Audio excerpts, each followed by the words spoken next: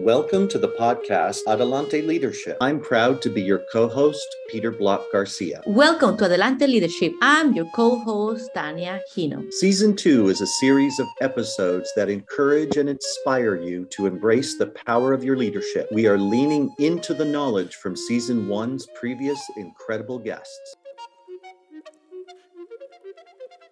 Lonnie Tristan Renteria is a scholar, activist, creative type, teacher, and therapist. He's a former college professor and enjoys the psychoeducation aspect of therapy. He's produced documentaries, written, acted in, and directed shows. Lonnie is an expert in psychology and trauma recovery. He has taught classes in French, Spanish, psychology, special topics, cultural, and critical theory. Teaching is his passion. When he's not teaching, he's engaged in community building events, reading a book, writing, or watching films. Lonnie, thanks so much for joining us at Adelante Leadership. Hi, Lonnie. Thank you so much for being here with us. Can't wait to have a conversation with you. Thank you very much for inviting me, Peter and Tania. This is an honor. Lonnie, please tell our audience a little bit about your story and who you are. Just really quick, I'm a mental health provider.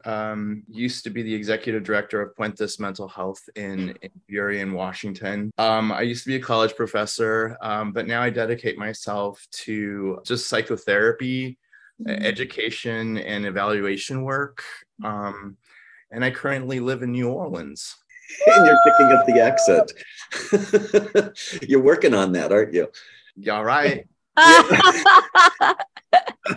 Just been around a lot of people, you get that, you know? It does. That's the way accents work and language works, right? And from your experience, Lonnie, what have you come to understand about leadership? That's a big question. One of the things that I have felt, so this is actually a conversation that I had this morning with one of my patients.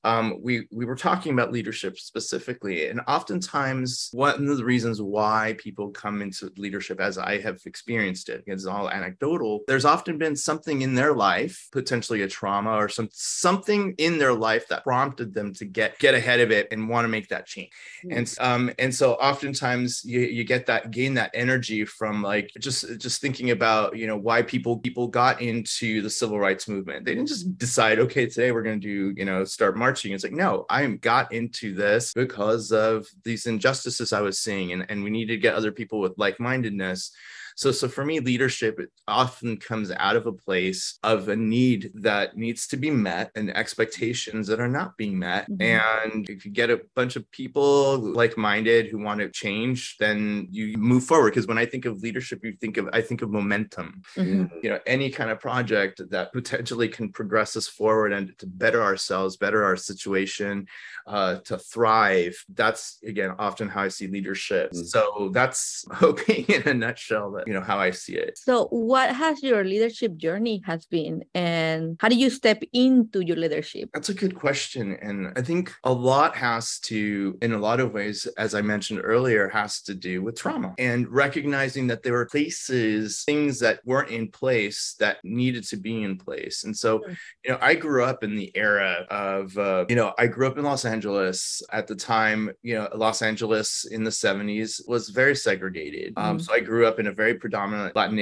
environment where, you know, it was really funny because English, you know, it is kind of my second language. Yes. And yet at the same time, the expectations of who we were and what we were going to become were not. If you would have asked me at 10 or even 15, if I would be in this position right now, that I would be a counselor, that I would be a professor, that I would be all these things, I would have laughed at you. There was no model for me at the time outside of the other models that people existed. But these are people that were, you know, in the working class, not in the professional class. And, you know, I'm not trying to say that there's one better than the other. It's just that there was no model. I mean, the expectation was Lonnie was going to be a mechanic of some sort. He was going to work at a retail or whatever.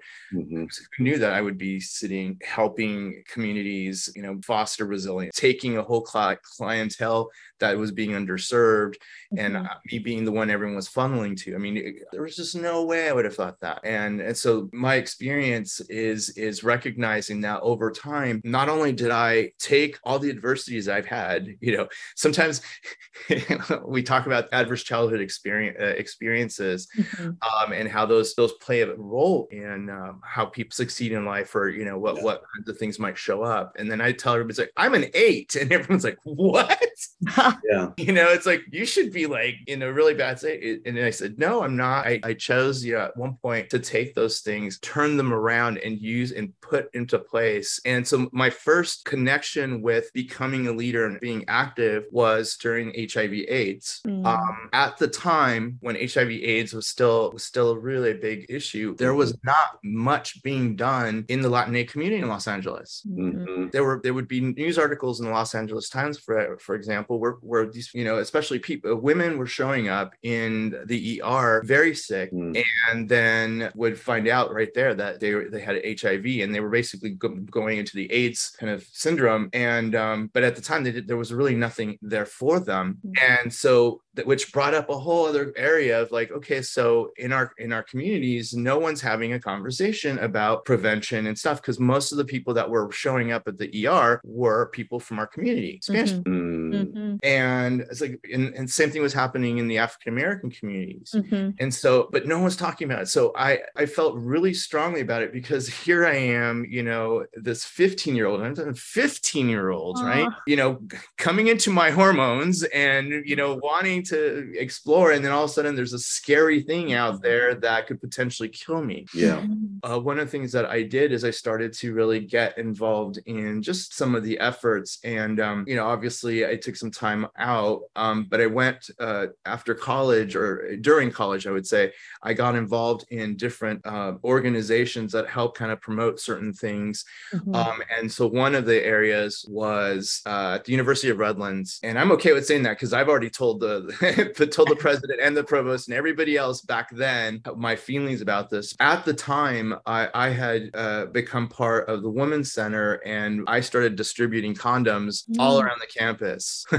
Wonderful. It was wonderful for us. I can't tell you how many death threats I got. Oh, I'm sure. I had people finding out where I lived and then writing all over my doors. Wow. I would get those letters with, that they cut out from the magazines and send it out. It's just a constant thing for, I would say for 7 months, I would get fag, please leave.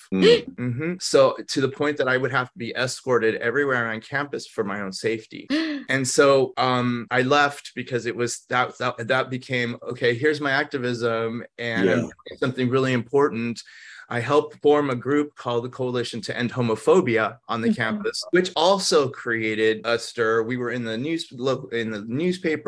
There was even forget which channel came to talk to us, because there was I think her name was Kathy Uribe in Los Angeles, who had created the center for youth coming out and were not getting support. And so they were doing this whole project. We got to the point where even GLAAD took notice of what was happening, and which was we weren't ready for that. So it was like, okay, I kind of got, it's like that hero's journey. You get thrown in and you don't really want to be there.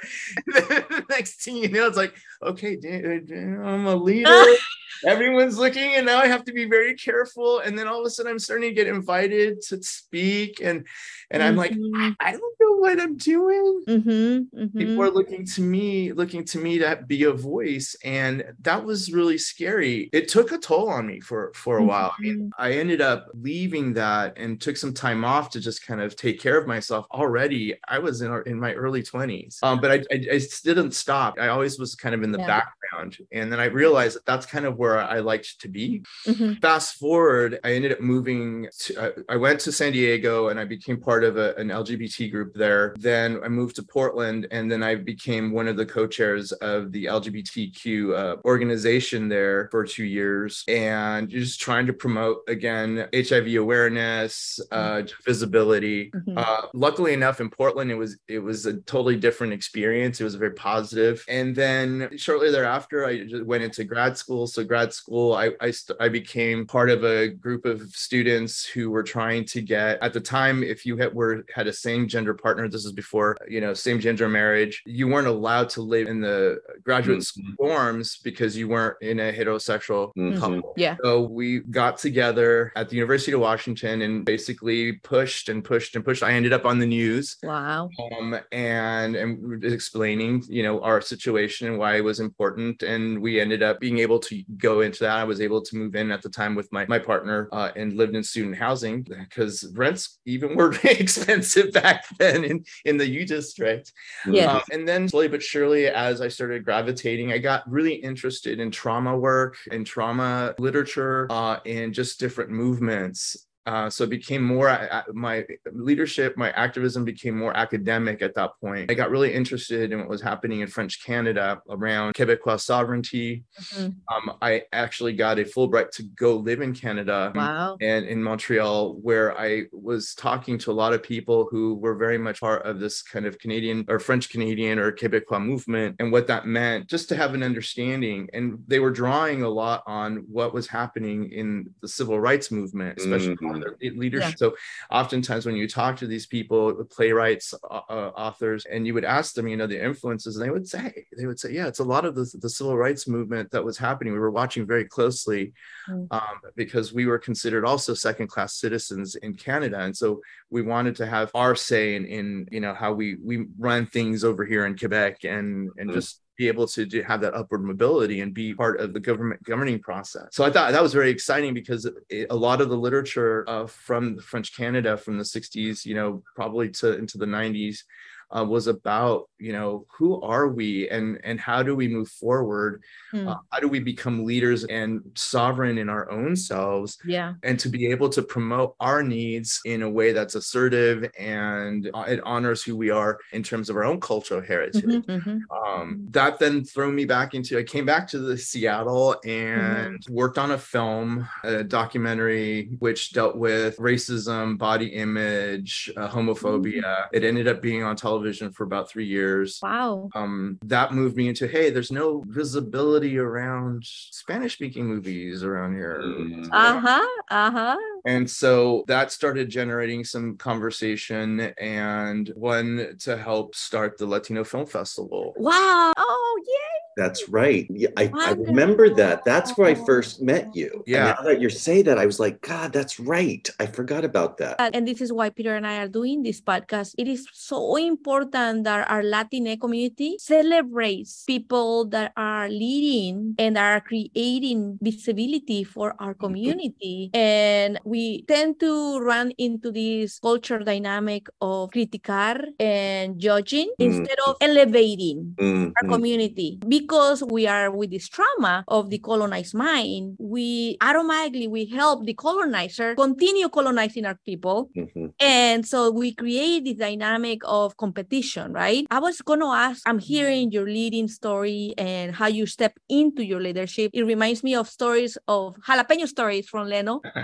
Sometimes it's not that you want to be a renowned leader, just speaking up. You became a leader because you spoke of your passion. You spoke of something that's important to you and that throws you in the fire. I know that being in the LGBTQ plus community is hard as a leader and as just a regular being and being a they, them, and ages is already hard. How was it for you in the regards to trauma and regards to our Latina community? So, that's a big question, and yes. it's an important question. I'll sum it up later on what I've learned and how I use it in my own teaching and how I facilitate that with my clients. So, as I mentioned earlier, oftentimes, I got involved in things because there was a lack in those processes. I also helped out with a Latino theater group, done some theater in Seattle too, and was kind of in the background with that. So, and I got really involved in the arts community kind of as the background person, but in the process, and this is not to speak ill of people, I had to confront a lot of the trauma that these folks are bringing to the table too. And without wanting to therapize them, it became very clear to me that they were also just as impassioned to get things done. But when you got to know their histories, it became very clear that there was a lot of unprocessed trauma. And so what does unprocessed trauma do? Your insecurity, which becomes ego. I know. Ego then takes front and center because what happens in some cases, I need validation. And what ends up happening is that everybody starts throwing each other under the bus. It's like, oh, guess what? That's kind of what the colonizers want us to do. Yes, exactly. And at the same time, we are not having the conversation about what trauma looks like. People are not addressing their mental health in our communities. That's starting to change. I'm not saying, but at the time, these questions were not being addressed necessarily. People were very suspicious still. And I still find that as a therapist. But I also feel that, on one hand, it's like people that jump in because they have the energy, but at the same token, they are, because of unprocessed traumas or just maybe other pieces, that those things get in the way of their leadership. And it's not that they are bad people. It's just that sometimes these things just get in the way. And one of the things that I explain to folks, our fundamental need as human beings, I'm trained in attachment theory. And that's one of the areas where I find that the strongest kind of link to all of us as human beings. What do we want? And it's also come up in stuff we've talked about right now. You mentioned something earlier. What do we want as human beings fundamentally? Every human being, when we are born, we don't decide we want to give up as a baby. We want to thrive. We want to know that we are going to be emotionally safe and that we are going to have some kind of connection with another human being. We're pack animals in that way. And when we do not feel the emotional connection or the emotional safety, we start to get nervous and we start adapting to those things. So some kids over their development will become oppositional. Why? Because their world doesn't seem safe. So what happens when you get all these leaders who are now adults? Guess what? This is what I tell my clients all the time. I said, the moment we're bonding with another human being, put your brain away, because we're all that 3-year-old, all those 3-year-olds on the playground, and we don't play fair sometimes. We don't play fair. If your need or expectation isn't being met, you are going to throw a tantrum and you're going to let me know about it. Oh, yeah. Let me know about it. And or you're going to do something to let me know in protest. So can we do something productive? Probably not. And if we are now working towards something and then someone does something that doesn't meet my expectations or hopes, well, I'm going to probably undermine you. Okay, well, that's great, because that's what the colonizers want. So we move back into that. Like, I know it seems very simplistic, but I've worked with families and couples, and they always laugh at the end, because at first they're like, "Oh, Lonnie, you're crazy," and then they're like, "Oh my God, I acted like a 3-year-old." So we all act like 3-year-olds when we have something that we're passionate about and our need isn't getting met. Some people are able to parlay that and make that really workable, but oftentimes in our group, sometimes that drama that everyone talks about gets in the way because, again, those insecurities that have not been addressed.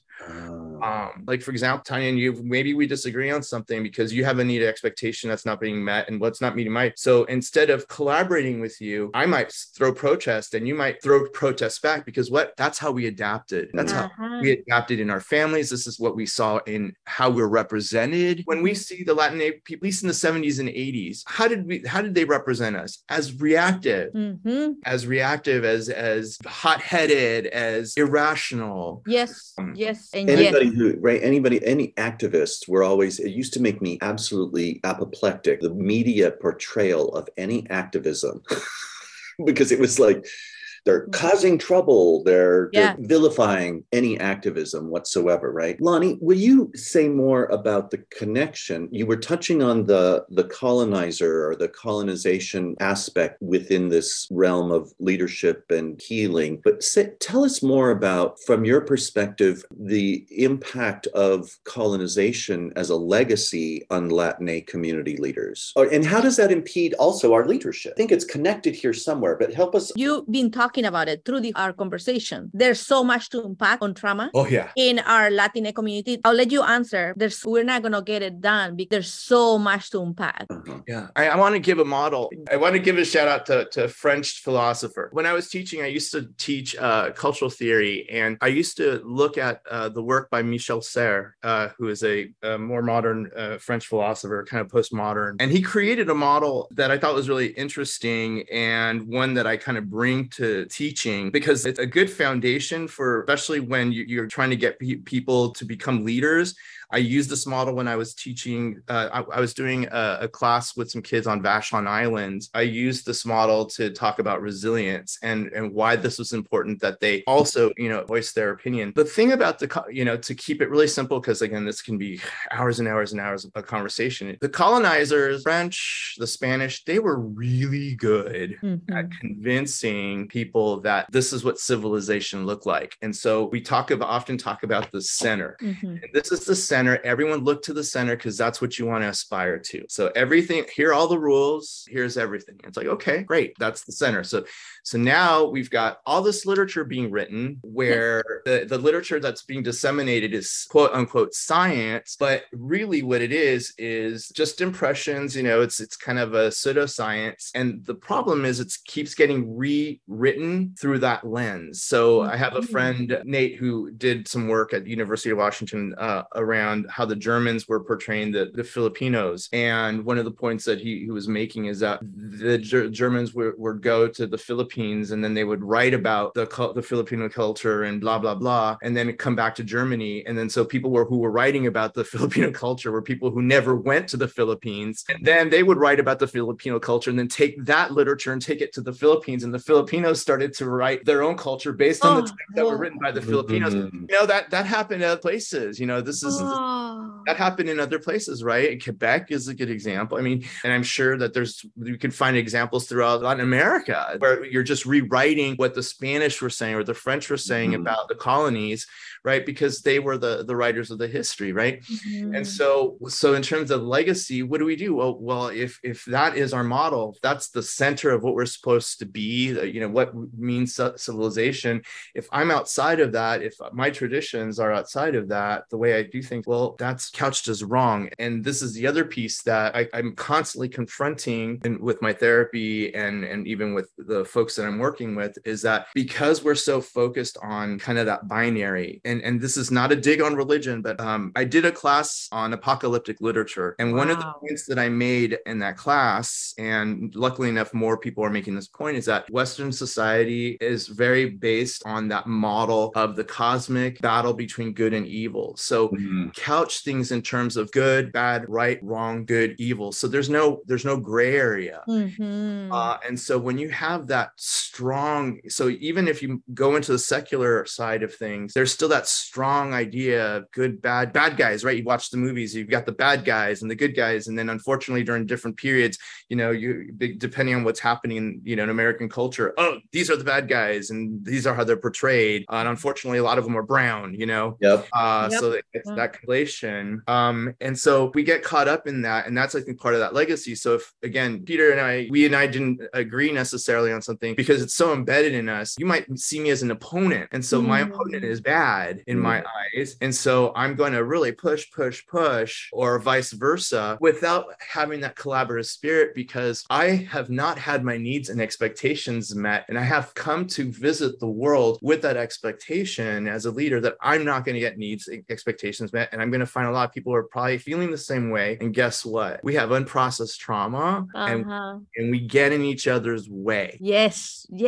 And the way to healing is to start to not just unpack trauma, but understand your attachment style. And you're going to understand that you're going to see the world differently. When you feel secure in who you are, in the sense that you're going to be curious about life, you're going to be more gracious, you're going to be kinder to yourself. And then you're going to try to really dismantle this notion of good and bad, and then start focusing on meeting your emotional needs, expectations, and your hopes, and then really work on what do you struggle to accept. The healing starts there, and then that's where the action happens, because now my ego's gone. I don't want conflict resolution. I want conflict transformation. Yes. And what I mean by that is, when we have conflict resolution, we're not necessarily going to get our needs met. I might still have resentment for you, and I might still have a little bit of rancune, and like they say in French, like grudge. But if you and I sat down and said, you are not my opponent, maybe our needs and expectations are different, but we need to have the hard conversations so that we can be collaborative, because you're not my opponent. You're not my opponent. And so if I come in with that spirit, we have the ability to look bigger, and then we create something new.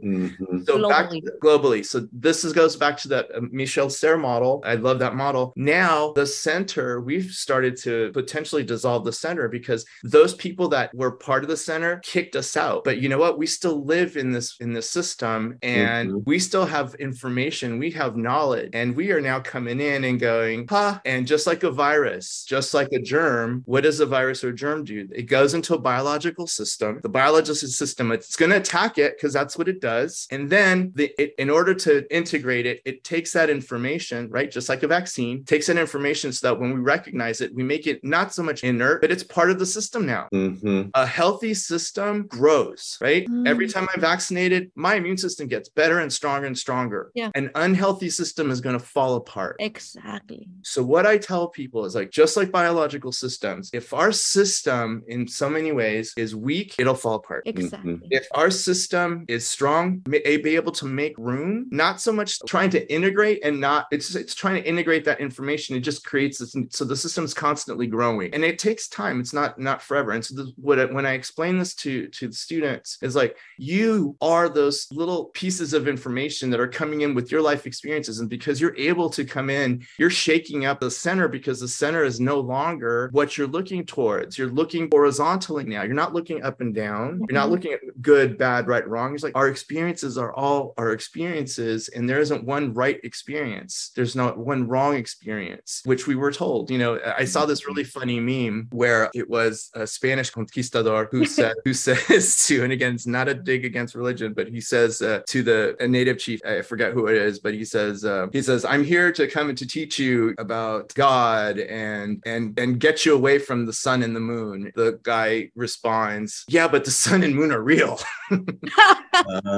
Right. And you know, it's, again, it's not to be disrespectful, but it's that idea of, I'm going to teach you what's right. Forget that we have this calendar that understands celestial stuff that predates what the Spanish are doing. You know, we got the Egyptians who understand this, the Greeks that understand these things, and we just totally disregard it because now we have this cosmology for, you know, at least 1,200 years that's ruled under one, you know, one ruling group, right? And that's very, again, goes back to that binary and that colonization. So if you're not questioning it, it just becomes reality, becomes truth. And so, you know, where we are right now, and this is, I think, what ultimately is important, is it's great on paper when we talk about dismantling, you know, the colonization, blah, blah, blah. It's another thing to actually sit there and look at ourselves and go, what part of us are colonized? How do we heal from it? Because now I have to be intentional about my healing. And I don't, you know, not so much I have to love my culture. It's like, no, I got to love me so that as I free myself, it's almost existential. As I love myself and I free myself, I can help my other folks free themselves. And when they're in conflict, I propose conflict transformation and help them through this, not as an enabler, but say, here's some tools. Here's the thing, you learned these tools and use them for yourself. I'll help you. These are tools that once I'm gone, you're my replacement in many ways. And this is what we're teaching the students. You're not therapists, but you could be mental health helpers, and that you can identify when people are struggling because of, you know, where we are. Lonnie, you are blowing my mind. I know, like, right? You are blowing my mind. This is exactly what Peter and I are doing this. And I feel like we need to have a whole season on trauma. And I'm sure you know about the body keeps the score. Oh, absolutely. You know about my grandmother's hands. I know, but you do therapy from the Alderian perspective, so that it's not about the Freud idea that women are envy of the penis. Sorry. It is true. But right. that woman in hysteria because they wanted the same privilege men had. Not what it came with the anatomy, but what the privilege they saw, that they were getting targeted and that they were constrained. If we are able to lead and have organizations and be in our Latinx community thinking of, we all have trauma. And look at ourselves, because that's what I tell. It's like when you're looking at yourself, like when they keep sending you these messages that you need to lose weight because your body's not good enough. Look at yourself in the mirror and say, all of this is beautiful. Yes, well, they're telling me that that's not beautiful, but this is beautiful. It's the same thing with trauma. Same thing with trauma. And now I'm going to get all nerdy here because this is very exciting because I've got a couple of stories around that. But yes, I totally agree. The story that I start with, and this is the one that I think is important for all of us to have. because it goes with what you were saying, Tanya. So I used to teach positive psychology, and I taught it for a while. And what I used to do with my students is before class started, I would go to the whiteboard, dry eraser, I would write what's wrong with you. And then I would leave the classroom and I would wait for them to come in. So about 15 minutes, I'd wait. And then as soon as the time would start, I'd walk in, and then I'd kind of go, hi, Professor Renteria, this is positive psychology, blah, blah, blah, introduce it, talk about the syllabus. And then 15 minutes in, I would stop. And then the students would be very uncomfortable because I would just got really quiet. And I said, let's address the elephant in the room. I said, I've taught this for so many quarters and no one has ever either erased it or has asked about the elephant in the room. Mm-hmm. And so they get, all the time they would always say like, haha, they thought it was funny. So I said, isn't it interesting? I said, I'm not going to ask why not, but I said, I bet you somebody in your life has asked you this question in a way that it didn't allow you to be yourself. And I said, not only that, if you were to just think about how every commercial, anytime you see some drama on TV where people are having conflict, is because you are not what's wrong with you. And so we are a society where we are being told that we have deficits. And so we spend the rest of our day focusing on our deficits and how to hide them and to fix them. And I said, I bet you if I went into your bathroom right now, I would find all these things that fix you. Not only that they fix you, someone made a whole lot of money off of you. And then I said, and I want to ask all the women in the room, and this is consistent. I want to ask all the women in the room, the day you don't wear makeup, someone has to make a comment. I said, like, are you sick? Are you okay? Are you this? Are you that? All the women would always just raise their hand, like, and then I would be like, see, that narrative is so embedded, right? That's the same thing like this, as we talk about colonization, right? Those things are so embedded in our everyday that they become real for us. Mm-hmm. And then I said, interesting enough, I said, one of the things that is part of this is that, we see things through opposition. In our mind, we understand things through opposition. And so obviously these marketers and purveyors of tradition or whatever, showing us what the opposite is. And so what we have to be, because we potentially be opposite of that. And so this is the norm. This is the center, right? And so I said, so if that's true, I said, up because of down, cold because of hot. And these are all experiences, bad because of good, and then right because of wrong. Again, lived experiences. And if this is true, I'm going to do something really radical right now. So I would go back to the board. I would erase what's wrong with you, or I actually would erase wrong. And I put what's right. And I said to everybody, all right, everybody, what's right with you? And they all would look at me funny. And I said, no, seriously, I've asked this question, what's right with you? Quiet. And I said, but if I asked you what's wrong with you, you can give me a whole list. And everyone's kind of, yeah. And I said, okay. This one kid, 21-year-old, raised his hand really because he was the debater in the class. And he says, Professor Renteria, he said, if I answer that question for you, you're going to think I'm a narcissist, or you're going to think that I am conceited, and I don't want to give you the wrong impression. And I said, okay. I said, let me ask you this. And I said, are you loyal? He's like, actually to a fault. I said, okay. Are you honest? He's like, I try to be. Do you have any talents? And he says, I paint and I play the guitar. I said, do you do that well? He's like, oh yeah, actually, yeah, I do. Okay. Are you a good listener? Yeah. Are you kind? I try to be. So I name off about 20 things. And I looked at him and I said, I bet you it took an hour and a half for you to get dressed. And because you look at your hair so perfect, your eyebrows, look at you. Look at how well put together you are. And I said, I'm glad that you came in to give that good impression. I said, but you know what? I don't care about that, because in the end, I care that you're loyal, you're a good listener, you're a good friend, you're talented. And so usually that would then get me to the end of the lecture that day. And I would tell the students, I said, so that's what positive psychology is. We are intentional about our strengths, and we are intentional about our healing. It's not about, things are going to get better. It's like, no, it's about what we do to make our life worth living and thriving. And I would say to them, all right, folks, the next time you walk through my door, you leave your deficits outside, because you're going to come in here badasses, because you have no one to compare yourself to. You need to be you, and you're going to do you how you're going to do it. It just comes down to, you recognizing kindness, compassion, and not hurting anybody. Can I sign up for your class now? That's, I think, the foundation of anytime I'm doing some kind of teaching is like, what really focuses us on what the best parts of us are, we want to build on that. But sometimes you do have situations in which I found doing the classes with the kids is that they themselves couldn't say sometimes what their strengths were, because they were so focused on the criticism that they got from their parents they really struggled. But I would say, what does confidence feel like? And they would be like, I don't know. I said, let's try to feel it in your body. They'd be, I don't know. Like, okay, well, that's where we need to start. Yep. Lonnie, we will schedule another follow-up. You're leaving people with thirst of knowing more, and you're leaving us with, I want to ask more. Yeah, I was making some notes. And so don't forget the second story. You were going to share a couple stories with us. So bring those back when we reschedule. But before we go, you're coming back to tell us more stories and to unpack trauma and how do we see ourselves as leaders in the positive life that we deserve. Yeah. Thank you, Lonnie, for being here. It's an honor. And if you're listening to Lonnie, stay tuned. There's part 2, part 3 coming back because we need to unpack trauma in our Latina community. Thank you, so Lonnie, much for inviting me. Thank you. We'll see you soon. Ciao. Bye. Our next episode will be in Spanish with Jackie Larrainzar. Peter, tell us a little bit about Jackie. Jackie Larrainzar was born in Mexico City and came to the United States as a political asylee. Her asylum case opened the doors to thousands of LGBTQ plus individuals looking for safety and freedom to live and love. She is known for her work to advance racial equity in government institutions such as the City of Seattle and the City of Oakland on race equality, LGBTQ rights, women's rights, indigenous rights, immigrants and refugees, and the arts. She loves to support community members and staff to become leaders that can advance institutional change, centering their strengths, well-being, and wisdom to advance policies, programs, and services that create an anti-racist, responsible, accountable, transparent, and inclusive democratic government. We welcome your comments on LinkedIn, Facebook, Instagram, and Apple. For more resources and information, visit our website, www.adelanteleadership.com. We want to hear your thoughts, ideas, and your Latina leadership story. Muchas gracias por escuchar a Adelante Leadership. Thank you for tuning in and stepping into your Latina leadership.